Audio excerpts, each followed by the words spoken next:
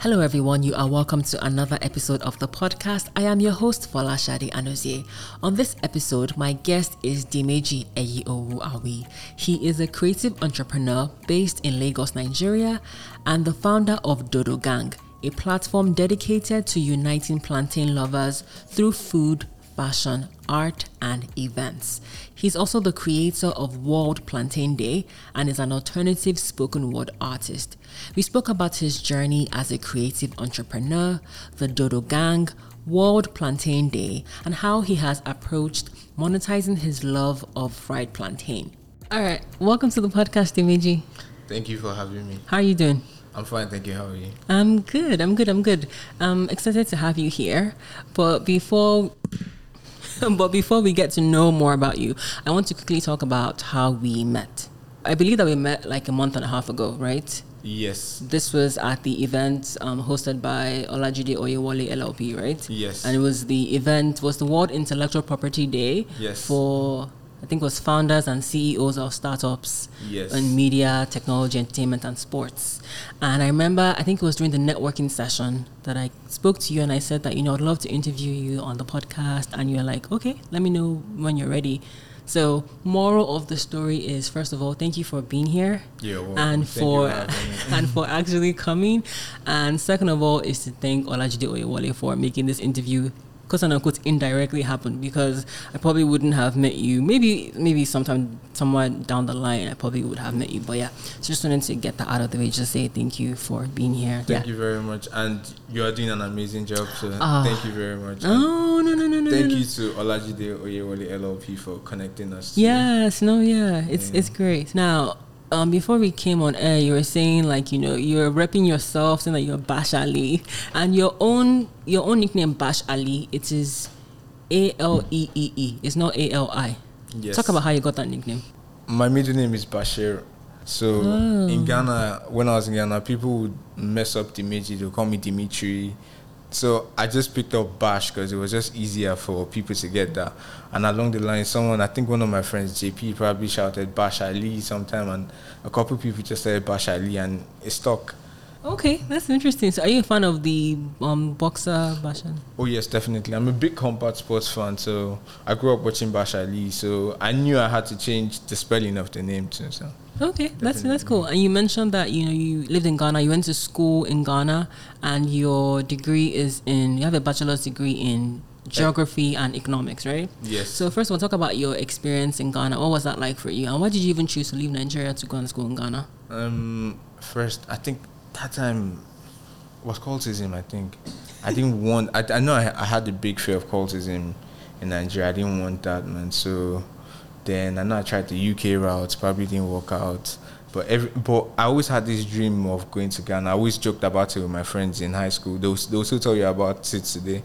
But then all of a sudden, Ghana walked down, and I was like, okay, no problem, let's go there. And I had some people there too, so it made sense to go to Ghana, and Ghana was lit too. So how was it lit? Like, how was it compared to Nigeria? Oh, Ghana was peaceful, man, and it just came with a certain freedom, man, to just, like, it was an enabling environment. That's what I was saying, man. Not too many constraints. Like, there's lights. If you want to do stuff, you can quickly do stuff. Security, you can go out around 3 a.m. You feel safe.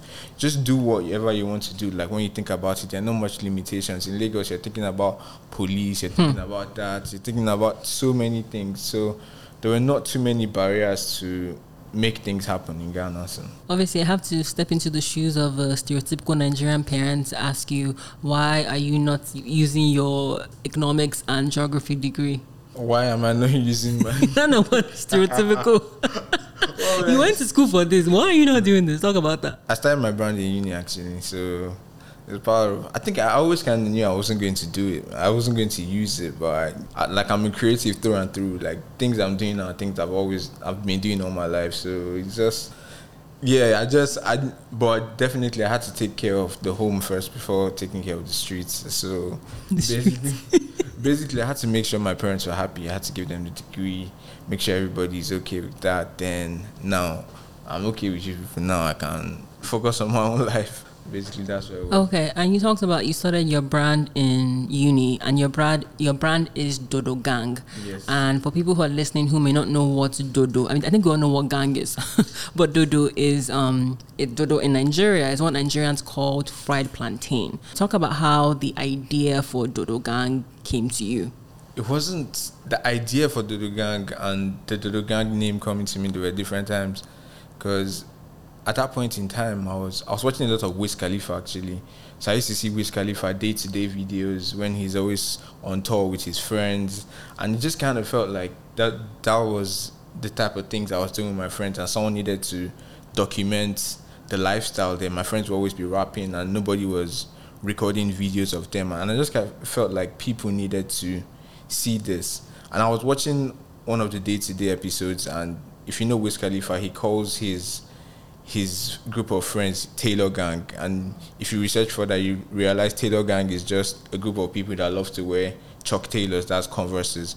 So I was eating rice and plantain with beef sauce. Actually, I was watching day to day. My friends were around me, and there wasn't much thought to it. I just blurted it out, Dodo Gang, and someone was around. I was like, Bash, what you talk? I said Dodo Gang, and yeah, Bash, you don't come again. You don't talk all these things. Then someone outside the room too was like, what's in Bash talk? Dodo Gang. I'm like, yeah, like maybe gang of people that like plantain or something like that. And it was just, then I something struck me. The cause struck me in that moment. I just knew, okay, like at that time I had come up with concepts for people that they will probably go out of the way, like maybe events, parties that they'll blow up and stuff. But that Dodo Gang, I just felt a need to own it. And I remember I was using the BlackBerry then, Bold 4, and I just put it on my status. I put Dodo Gang, and in about 2 or 3 weeks, people were sending me screenshots of people I didn't know, different people, just using the name Dodo Gang, and just sending me screenshots. So I just knew there was something there. Then over time, then it grew into what it is today. Okay, that's cool. Because I was just thinking when I was preparing to interview you that is this something that came to you because every Nigerian child grows up loving? I mean, are there people that don't like plantain? Yes, there are people that don't like, but they are not my friends. But is it that they don't like plantain? They don't like fried plantain? Because you know plantain, you can boil it. Yeah. So is it that they don't like fried plantain, but they like plantain? The thing is, they're ignorant, so they're not even exploring it. Oh my God. And when you think of plantain, because fried plantain is the most common form, especially in these parts of the world, people just automatically assume fried plantain. So there are people that don't like plantain. Okay, yeah, because I just came back from Rwanda and there was fried plantain there, but it was a different name. It was a different, I don't know, I can't remember the name that they call it in Rwanda, but I need to research that. Yeah. I was like, oh, this is so interesting. I wish I had saved the menu at the hotel that we were. Okay, yeah. So the idea came to you, and you said you thought that there was something there. Yeah. So how did you now say, okay, there's something there? How do I take it a step further and possibly look to Wiz Khalifa as some source of inspiration? At that point in time, like I said, I was still in uni, and I was PRO for international students. So I was doing events, organizing. So I was a popping guy in uni. I won't lie about that. I love how you praise yourself. It's amazing. Yeah, I won't lie about that. I had been DJing, then I had transitioned into events. But at that point in time, I didn't own any of the things I was doing. I was just doing it for the organization, doing it for other people. Nothing to my name. Things were just going up for other people. Then I remember I had just a series of conversations led to that moment. I think I came to Nigeria one time. Then I was chilling with my brother and his friends. They were done with uni, and they were just thinking about how they were trying to get jobs and there were no jobs for them. And I just went back and remember just thinking to myself, I don't want that to be me when I'm done with uni. I don't want to be done with uni and then I'll be looking for a job and I'll be saying something. I know that was one of the conversations that led to the thought process. Another one, I was chilling with my friend JP, and JP was just telling me about how all his life he wanted to be a footballer. He had an injury. People were crying. He was crying. People thought he was crying because of the injury, but he was crying because of, he was thinking to himself, so now that my leg is broken, what am I going to do with my life?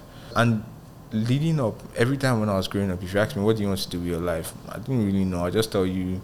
I'll tell you something to distract you, so you leave me alone. But I know I probably wanted to be a pilot, I wanted to be a DJ, all these things. But I probably won't share them with people because I know they'll kill my dream. Then after that conversation with JP, at that point in time, I had already come up with the Dodo Gang name. Then I thought to myself, okay, I have this name. obviously it's catchy already. People I don't know are already on it. So what am I going to do with the name? And I said to myself, okay, I do a lot of these things. I draw, I paint, I can write. At that point in time, I was DJing. I do events. So I was like, okay, so I'm not too far stretched out. I need a brand that shows everything I can do in one umbrella. I'm like, okay, Dodo Gang, let's just go with that, man. And that was that was what we started with. How did you now get to the point of starting a community? Because it's one thing for you to have an idea, like, you say that, oh, this can be something, but how do you not get other people to buy into that? People who also like Dodo. Like I said, in uni, I was a popping guy. So I just realized, okay, people like to be where I was. People like if I'm organizing an event, or if I throw my weight behind an event, people show up there. Even DJing is not like I set out to say I wanted to be a DJ. It's just I had a lot of songs on my laptop, and then my guys, when they are doing drink ups or stuff, they be like, Bash, you have plenty of music now, but just come and be my DJ. And yeah, so that's how that grew. Then I now started doing events, because I was like, okay, I've been in this event space, let me do a Dodo Gang event.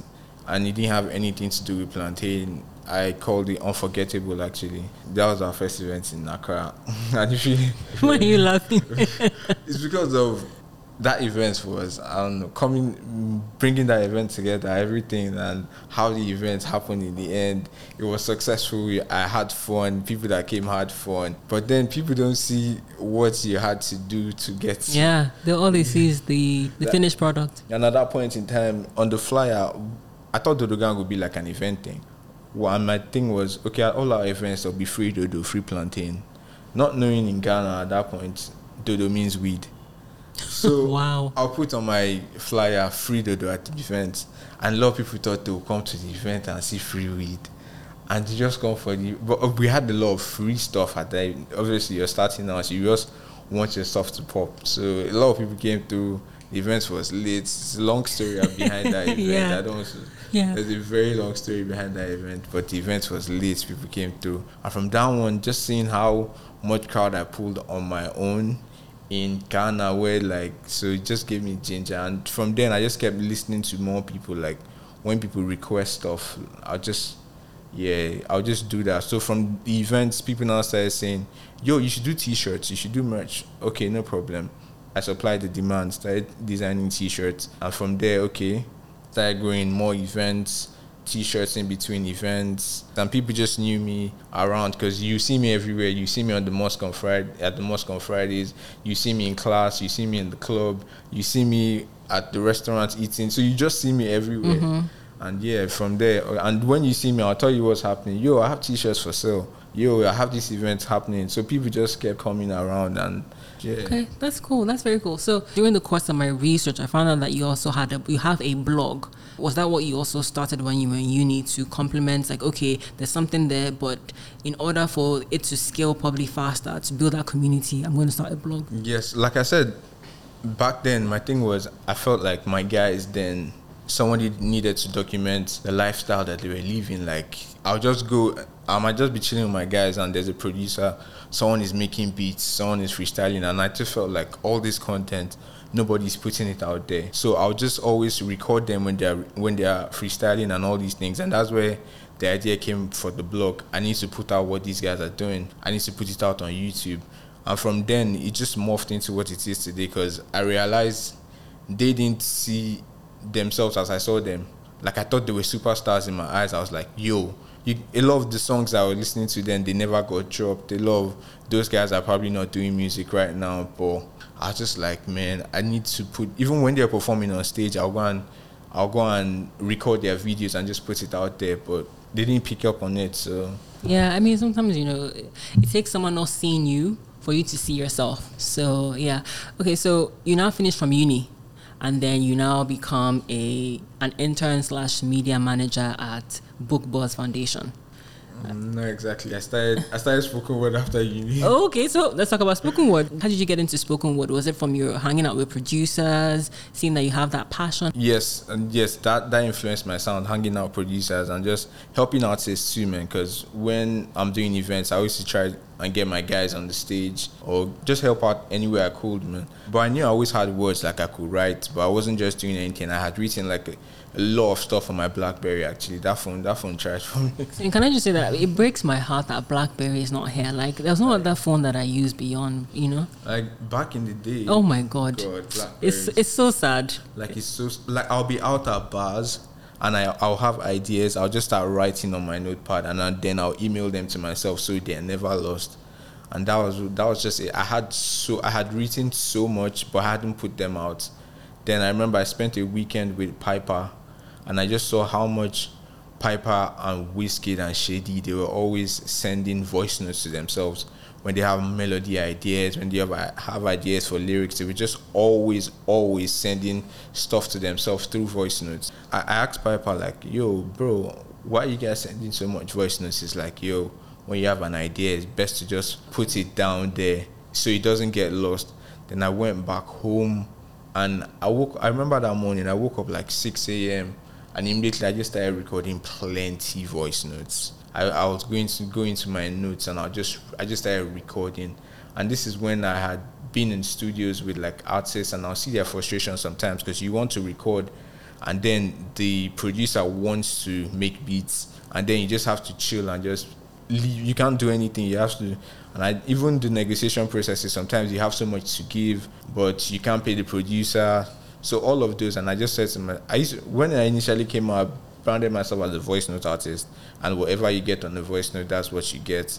And I still have my DJ skills, so sometimes I'll record the ad-libs separately, then I'll just mix them out and put them out there like that. So a lot of my earliest recordings were always voice notes. Then I thought, because I think like an Igbo man, I always think of money and how money. But no, you about like money too now. Oh, yeah, we love money. I know. So why is it Igbo man? No, let's be factual. Yeah, continue, please. Yeah. So yeah, I was like, okay, these things. So I realized that my production process could be faster if I cut out the producer, and I just focused on doing this. And I'll just basically what I do is I researched how to soundproof. There are times where I'll just put my mattress on the wall or beside this thing. I just record myself on my phone, and then I'll put it out. I was just like, okay, I can't keep putting these things out. How can I monetize this? That's where the Igbo man. How can I monetize this? Now, before you go into monetization, I want to talk about why did you go with spoken word as opposed to maybe rap or singing? Beats scatter my head. Like when I start hearing instrumentals, you can scatter. I might just start dancing to it, or I'll just start going off on it, and I'll forget I'm supposed to create to it. So it eliminated the noise from me, and I just researched spoken word. I'm like, okay, there's this art form that you guys can just do. But I knew what I was writing and the sound I was doing. When I researched spoken word in itself, I knew I didn't sound like these guys, and my content wasn't these guys. It wasn't doing what they were doing. So that's why I called myself a voice note artist initially. But then over time, I've realized, okay, what I'm doing is alternative spoken word. Yeah, okay, so you can continue with the monetization. So you now said, how can you monetize all the things you're doing? Spoken word.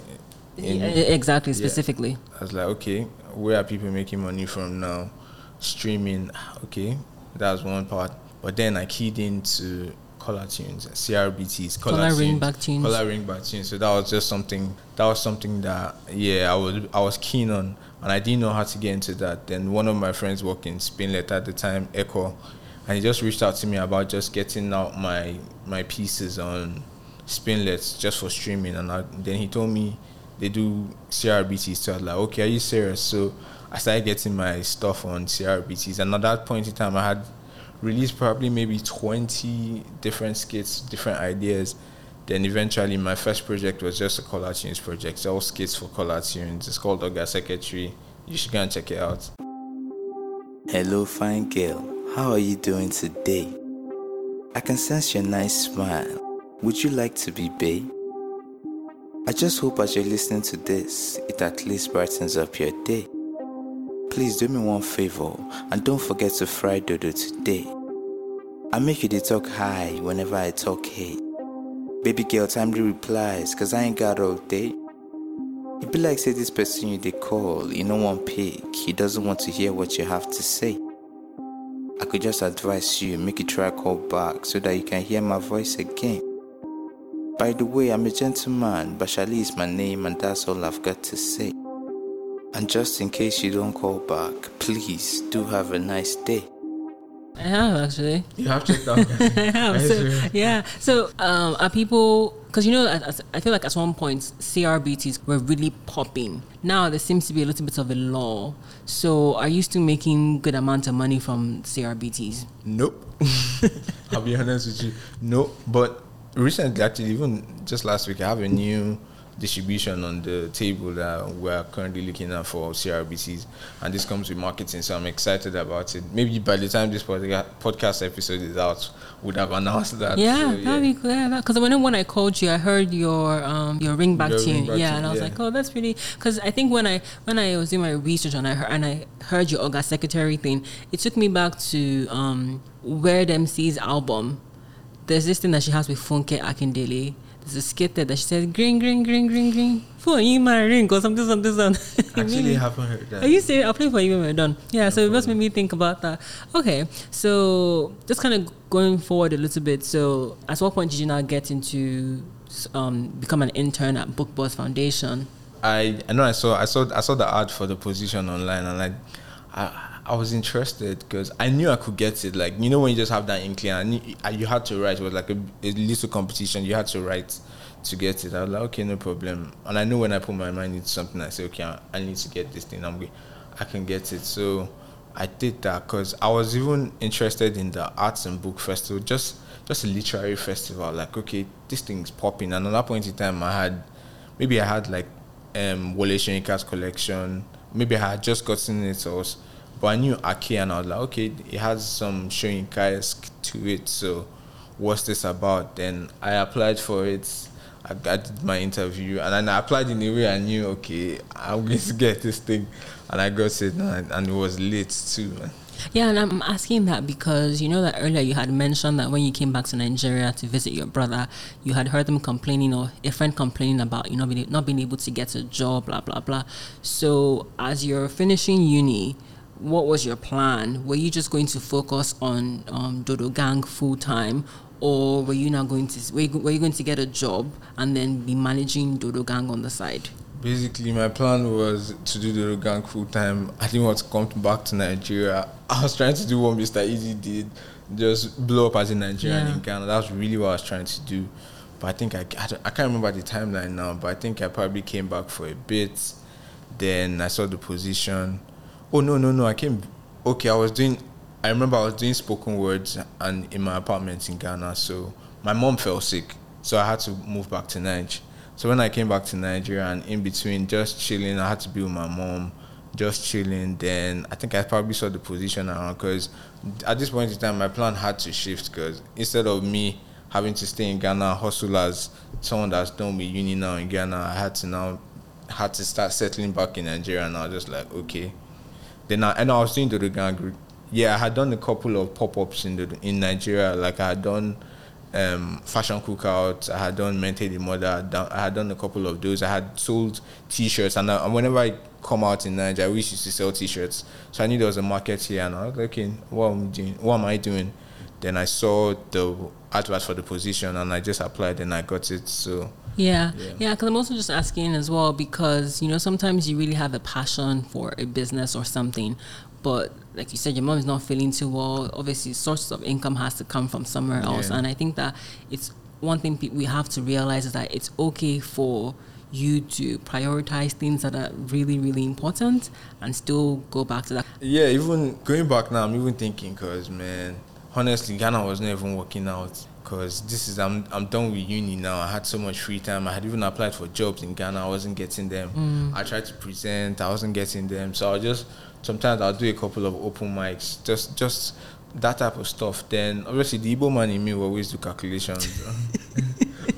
I on behalf of the Igbos, I will make you an honorary Igbo person. Don't worry. My friends know. Don't worry. Continue, please. My friends know. So yeah, I remember I released this new collection. That was my first time experimenting with glow in the dark, and I couldn't get glow in the dark in Nigeria, in Ghana actually. So I made the T-shirts in Nigeria. Then I brought them to Ghana, and when I did the conversion rate, this is when Ghana started going down. They started taking lights, so they started taking lights. the exchange rates were just ridiculous. And I had done the conversion rate of how much I'll sell my t-shirts in Nigeria to CDs, and nobody in their absolute mind will buy a t-shirt for that price. So a lot of my shirts were just in my box, sitting idle. And I was like, okay, what am I going to do? So I actually started printing shirts myself in Ghana because of that, produced locally. I went back to my Econs 401 book. I started producing myself. The first batch of t-shirts I made, I produced them myself. I sold them in Ghana, bought my tickets, came back to Nigeria. Wow. Then, I remember I did that. I did the collection. I did the 2,000 sales. I probably sold all those t-shirts that had been chilling with me. I sold them for like 2,000, 2,500. And I was selling. I was just thinking to myself, okay, so why was I in Ghana racking up my bills? And so after I had sold a couple of t-shirts and stuff, then I think I'll probably idle. And then I saw the advert for the Bookbird Foundation job, and I applied. I got it. I'm working at Bookbird Foundation. We did Ake Festival 2015, I guess, and just working with LS Lolashonei and just learning more about the literary world in Nigeria. That's how I got to know more poets, more spoken word artists. I got to perform at the festival, so it was a great time for me. It was a good time for me to improve on my art as a spoken word artist and just see the other avenues, know how the literary world works, and met a lot of creatives through that. So it was very good for me to work in there. So were you being strategic in the jobs you were taking while still building Dodo Gang? Because we're going to talk about the book that you have. Are there any lessons? There were lessons that you learned working at Ake Arts Festival that informed how you eventually went about writing your book? You would say so, besides also just networking with poets, right? Because I'm asking that question because I feel like sometimes you meet some people and they talk about how I thought about this. I thought about how this was going to get me here. They were very strategic in doing this job because they wanted to get to that job. So was that the same thing for you? For me, going to Ake was first. I wanted to see what it took to bring a festival to life. Then again, I read books a lot, so I wanted to see, okay, how do we do an art festival? And then I draw a paint too. So arts and book festival, the literary festival, spoken word. It just aligned with me. Yeah. So. And I really wanted to see what it took to. From then, I started having ideas for my own festivals. And now to go to Spinlet, so you're working as a social media analyst at Spinlet. What was your experience like there, and how did that help possibly grow the Dodo Gang brand even further? Spinlet, like I said, my friend used to work at Spinlet, Echo. So I had been to like a couple of Spinlet parties, a couple of. They used to have these talks like master classes. I had been to Spinlet for that. So then I remember I was actually in the studio with my producer, Sammy Bond, when I received the call. We were finishing my first album, the Loose Girl series. Then Echo called me and I was like, yo, bro, how far? I'm going to New York for film school. I'm going to New York Film School and there's an opportunity here. Like, they're looking for someone. Like, are you interested? And I'm a stubborn person. I wasn't really looking for. I always see them as distractions. I just want to focus on my creativity. And I just told Sammy Bond in the studio, and Sammy was just like, I'm on Bash, how far? We need money to push this. Exactly. Exactly. That was what Sammy said. So, boy, we need money to push this dream. If I accept this thing, check them out. So that's how I got into Spinlet. And because at Spinlet, they had been monetizing my collar tunes for me, so they had a track record of what I was about. And that's really what I was doing at Spinlet, as VAS and social media. But shout out to Spinlet, man. My time at Spinlet, the people at Spinlet, everybody at Spinlet, if not for them, Dodo Gang probably would have grown as fast. I wouldn't have made some moves if I wasn't at Spinlet. Like, Spinlet really helped me do Dodo Gang, because in my head Dodo Gang is the main hustle. This 9 to 5 is the side hustle. I don't like to tell myself, oh, my business is the side. I don't deceive myself down at all. My business is the main hustle. Anything that comes to the side hustle. So and just to kind of lean into that. So one of the challenges that a lot of people have, I know I had it. So how did you balance that, working full time, like having a 9 to 5, and then still having to put your effort into your business that you're growing, particularly when it's a business that requires your full-time attention, because there are businesses that you have, right, and you can actually be doing them small, but then there are some that it needs your full-time attention. Speak about that. Like I said, and I took Spinlet like my side hustle, and the Spinlet environment was just an enabling environment. Like my boss, if you hear John Aja, if you go anywhere and you want to work with someone and the person's name is John Aja, work with the person. John is amazing, yeah. John, John is amazing. Yeah, he's amazing. He's really cool. I call him superhero John. John, there were times when I'm doing a festival, John will introduce me to people for me to send my proposal to. My colleagues will patronize my business. They will buy T-shirts from me. My colleagues would actually invest in some of my ideas. My colleagues would, if I needed a loan, my colleagues would be there for me. Any Echo, OJ, a lot of the ideas that I executed, I probably wouldn't be doing events as quick as I started doing because I was scared of Lagos, this tough environment. But me just going out and just hanging out with a lot of these people just made me. My first event was AJ and I went out, and the next morning we had the idea for the event because we were at the venue. So it's those type of things.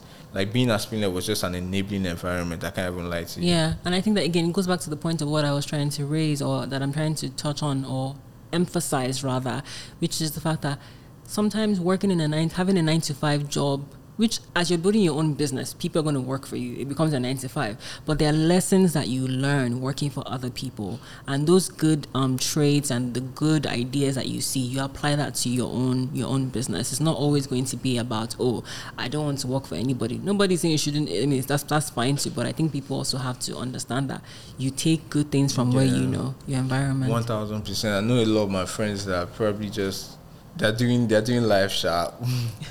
And I see a lot of these things that I had to learn doing a 9-to-5. There's some certain things, accountability. You're accountable every day. You have to show up. You learn that, man. Then, discipline. Like just knowing the hierarchy of things, how things work, like the flow of information, like. Budgeting. Just budgeting, like a lot of things you learn in that space, like communication, knowing how to talk to people, when to talk to people, respecting the existing relationships that in that community. There's just a lot you have to take in it, and it's not really just how much are they paying me or this. The additional knowledge you're getting is probably something you can't buy. You can't pay school fees for or something. So there's a lot of experience you get in that. Yeah. And then your network. A lot of the things I'm even talking about are from people from Spinlet. So I didn't see it as like, this. I saw it as okay, this is now a side hustle. Dodo Gang can thrive off of this. Yeah, that's awesome. Now you're the brains behind World Plantain Day, which is celebrated yearly on the 5th of June. So first of all, happy belated World Plantain Day. Thank you very much. How did that idea come to you? I mean, I think it makes sense to have Dodo Gang, but at what point you're like, we should actually have our own day? Shout out to my friend Ozo's Soko, Kitchen Butterfly. So at that point in time, when Dodo Gang started popping on Instagram, like I used to write a lot of captions, like just witty captions, and the way I really saw it as that was how I could sharpen my writing, lyrical exercise for spoken word. So the Dodo Gang page just started having a lot of followers. Like my followers were just growing. Then I remember this page followed me, World Jollof Rice Day followed me, and immediately I saw it. The idea just hit me. I was just like, man, I wish I owned this. This is me being very honest. I saw it and I'm like, I wish I owned this. Then I saw the followers. They probably had like maybe 80 followers or something, or like 80 less than 200 or something. Then barely 20 minutes later, the account sends me a DM, or maybe someone, I don't know if it was the account that sent me a DM or someone on behalf of the account sent me a DM, but turns out it was Ozo's. And what Ozo's told me was, I like what you're doing with Dodo Gang. I like how you're managing your social media. I'd like you to come and do it for World Jollof. And I was thinking to myself, okay. And at that point in time, I had never managed anybody else's social media. I didn't even know people were making money off of social media management. Like, it was just so alien to me. I'm like, okay. So I can, like, this thing I'm just doing for fun, I can actually do it and, like, make money off of it. I'm like, okay, no problem. We negotiated World Jollof Rice Day. I started handling World Jollof Rice Day. I remember when I started doing it, maybe like a month or two later, she came to buzz me like, yo, Bash, I like what you're doing. I want to increase your pay and I want to increase your work rate. I'm like, okay, no problem. I'm having fun because this is something immediately I saw their hand, I was like, oh, I wish I owned this. So it just made all the sense in the world. And I was just doing World Jollof Rice Day. Then, yeah, World Jollof Rice Day was just popping, like it was growing actually. Then I remember I was in Calabar. I always take breaks from social media because the notifications, everything, you can get lost in it. It gets too much for me. So I always just take breaks, and I always like to disappear for a while. Oh my God, like it's something that I strongly believe in that, but please go on. Yeah, I always like to take breaks for a while. Like back then, maybe if my phone screen breaks or something, I always used to thank God for that. I'd be like, yo, now I can finally leave this thing. So I remember I had taken a break from social media. I wasn't even doing World Jollof or anything. And I remember I just got my apartment in Calabar that time. I was doing NYC. Then Ozos called me. And leading up to that time, we had done maybe a World Jollof Rice Day event. Ozos, and I had thought of World Plantain Day. A lot of people had like, okay, how far? Like, but it was just underground. Nobody had really. Then I remember receiving that call actually. Ozos was like, and if you know Ozos has one nice voice like this. He said, my G, how far? I'm like, I did, what's up? She's like, people are really asking for this World Jollof Rice, World Plantain Day. You need to pick a date and just go with it. And I just doing World Jollof Rice Day, I'd already thought, how do you even start this thing? It just seemed like, it seemed so big. And World Jollof Rice Day, we used to have one issue every year. One guy would just come and be messaging us like, yo, this is my idea. You people are this thing, and these people took it, one thing. So I was just like, yo, also, how did you, I said, like, just pick a date and run with it. I was just like, that simple. It just seemed like Nike, just do it, like, just pick a date. I'm like, okay, no problem. Then I think my birthday was coming up, and I'm like, okay, no problem. What date will I pick? Okay, my birthday, June 5th. Your birthday is June 5th as well. My birthday is June 5th. Happy belated birthday, Dimeji. Oh, continue. I'm like, okay, makes sense. Then, yeah, and that's how we started. Then I was like, okay, I was in Calabar. How would I start this thing? And obviously, the Dodo Gang page had started popping. A lot of people that you see on TV and stuff, they're just big fans of what you're doing. And it's not like you're putting your face out there. They just love the entertainment and everything. So I had built a lot of those relationships. Like a lot of people had messaged me, and we just social interaction and just being consistent on social media. I had already made some online friends. So I just reached out to a couple of people, influential people, regular people, and like, okay, we're starting World Plantain Day. How can we start this? I need a couple of people to send me videos. A lot of people sent me videos, so there were plenty of videos. And we just put those out on World Plantain Day, June 5th, and it was just... That's amazing. So while you were doing World Jollof Rice Day, were you also managing your Dodo Gang page? You were doing both of them? Yes, definitely. Okay. And it was just fun for me because, man, this is a brand I thought I wished I owned. So it just made all the sense. And like, yeah, let me brag small. Oh God. When I was doing the World Jollof Rice Day page, they had like 8K followers, and this is from when I started. They had like 80 or like less than 200. So I grew that, and I just felt so happy about that, man. Like, okay. And Ozos is my G. Ozos is still my G till tomorrow. She still links me up with people, and she still calls my name in rooms when I'm not there. So wow, that's that amazing. Now Ozos Kitchen Butterfly, she's a G. Yeah, that's amazing. Before we move on from World Jollof, sorry to interrupt you. I want to say, while I was working with Ozos for World Jollof, we never actually saw each other.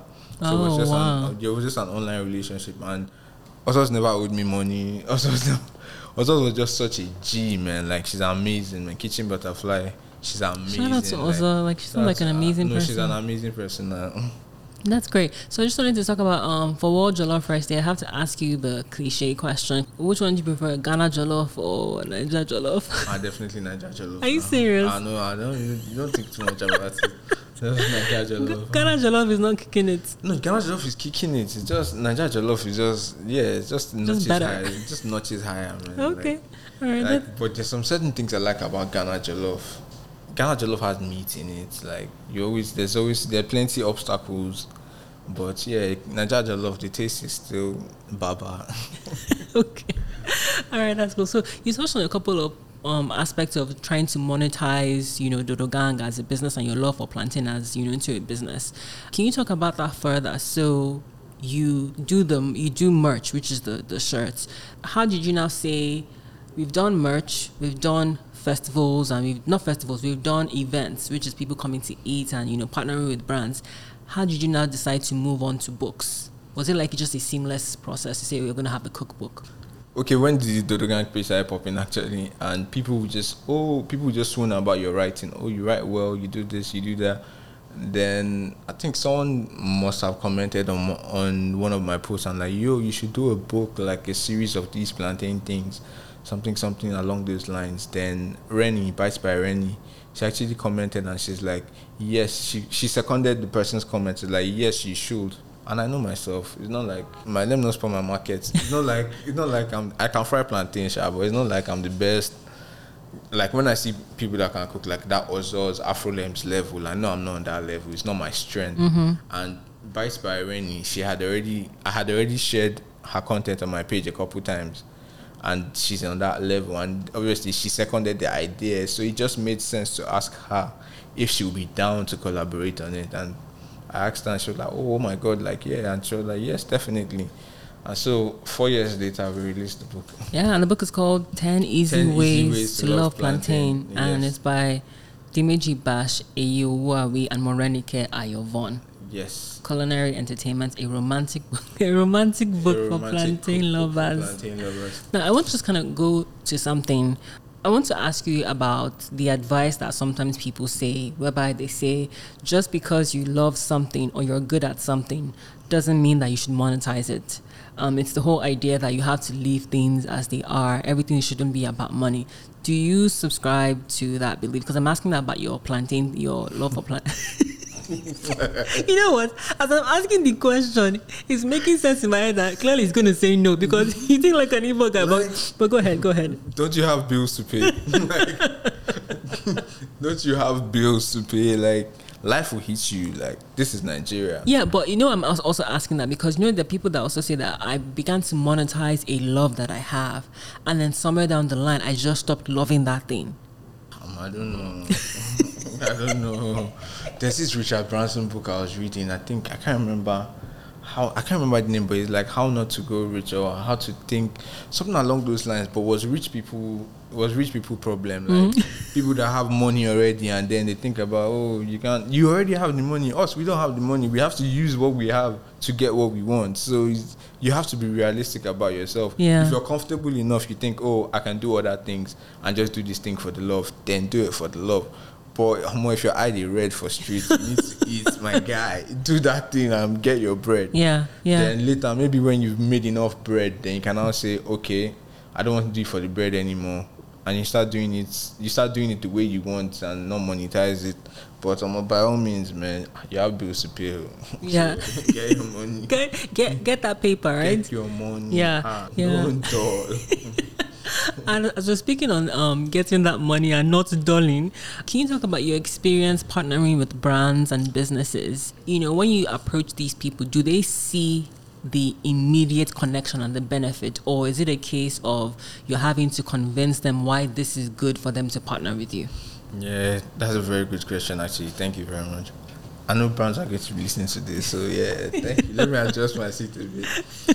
Thing is, man, because of what we're doing, Dodo Gang is so unconventional. Building a brand out of plantain, and it's not like you're selling plantain. It's not like you're a food brand. You're selling plantain. You're a lifestyle creator. You're telling people this is the plantain lifestyle. This is how to live it. It's so alien. It's like they love your idea. Love these brands. They love your idea. They love what you do, but it's not just a brand fit for them. Like it just does. There's always a brand fit issue. It just doesn't. They'll tell you your proposal is nice. You're this is that. You're talking to this person. But they just can't find what they want to do with their brand or how they see their brand. They can't really just see it tying into what you're doing. So sometimes it becomes a bit of an issue.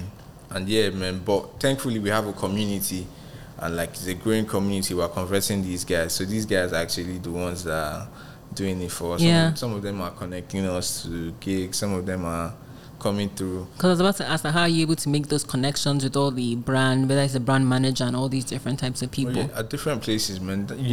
You need to, like, you can't be an entrepreneur in Nigeria and not be socially intelligent. Yeah. You have to network. The system doesn't work for you, so you have to go out there. You have to be out there. If I didn't come out, I wouldn't have met you. I wouldn't be here today. So you have to go there. You need to network, improve your network, because it's those relationships that are really going to help you. So those help a lot, and just having strategic friendships and like people that actually genuinely look out for you, those help a lot. Because one phone call like this, before you know it's. And one brand wants you to run one campaign like that, and then money has entered for this one. Yeah. And just to kind of go back to your point about sometimes that whole brand fit issue, do you think that sometimes the reason why that happens is because sometimes as Nigerians we're so close-minded about the possibilities of what partnerships could look like? Like we can't just see beyond the traditional. We're just so stuck on that. Is that would you agree? Yes, definitely. I would say that, man, because I had a conversation about that earlier today, actually, man. Like last year, so much forex. Like at one point in time, I could tell you how many t-shirts I probably sold in Nigeria, because I was just always shipping out. Because you realize that here, sometimes a lot of people don't really see your vision. So the people that get like your biggest fans, they're probably not in Nigeria. Like, so you have to start tailoring your content. Like one thing that I'll tell you about the shirts.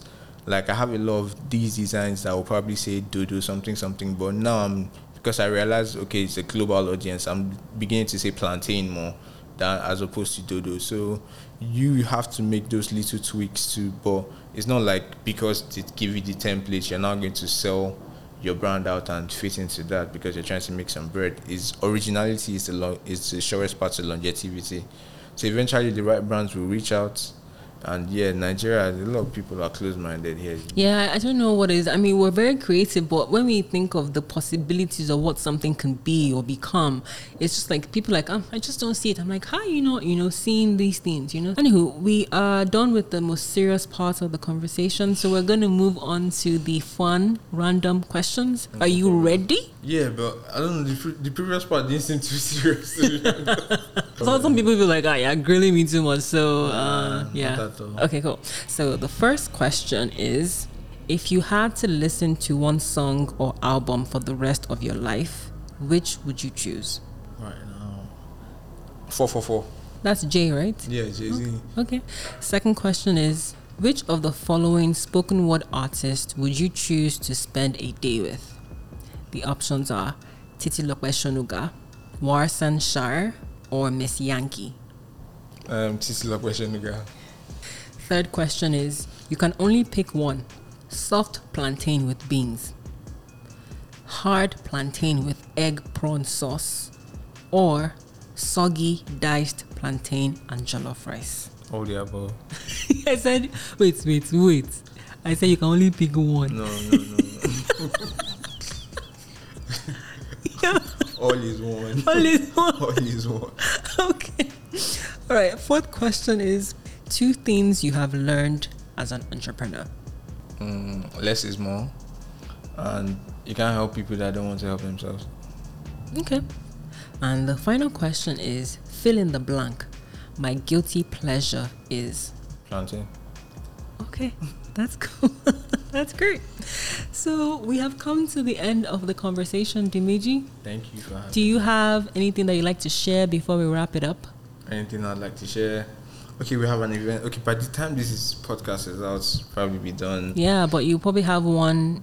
Are you going to have the event, just only one this year? Are there going to be subsequent ones? There will be more events. Definitely. Okay, so you're talking. I'm not the type to reveal my plans. Okay. Yeah, just check out everything we do, man. Dodo Gang, Bash Eyiowuawi, just have fun, catch cruise with us.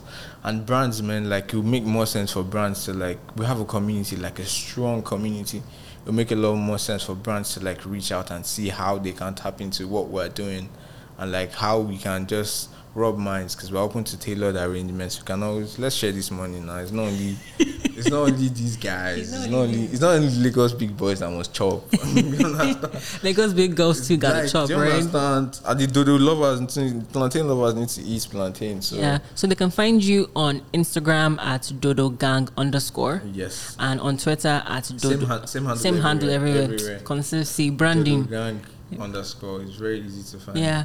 And for people that may want to join the community, is the community just strictly on social media, or do you also have a WhatsApp group? Because some people do that. There's no WhatsApp group. Those notifications. I like to sleep at night. Yeah. There's no WhatsApp group. It's on. Even that WhatsApp group idea. A lot of people have reached out for it. So.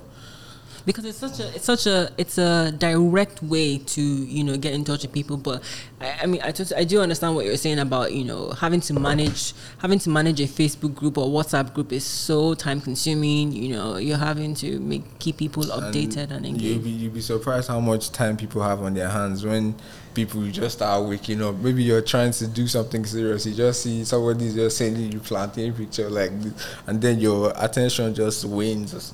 Those type of things. And there's a lot of energies to deal with. So it's best to just eventually we'll have those, and that's what the events are for people to meet themselves. Because a lot of people are in my DMs for a lot of weird reasons. I'm trying to toast this girl. She likes your merch. Help me. So like those, like people meet each other at my events, like those type of things. It's great. Yeah, that's great. Well, thank you so much for your time, Dimeji. Thank you very much for having me, Shade. This episode is edited and produced by Folashade Anozie. Theme song for the pod is by John Akinola. If you enjoyed this episode, please rate and leave us a comment on iTunes and Spotify. It really, really makes a difference and helps the show get discovered. The podcast is also available on Podbean, AudioMac, Google Podcast, and Stitcher Radio. Simply search for THESNC Podcast. You can also check us out on Twitter, Instagram, and Facebook. Thank you for listening.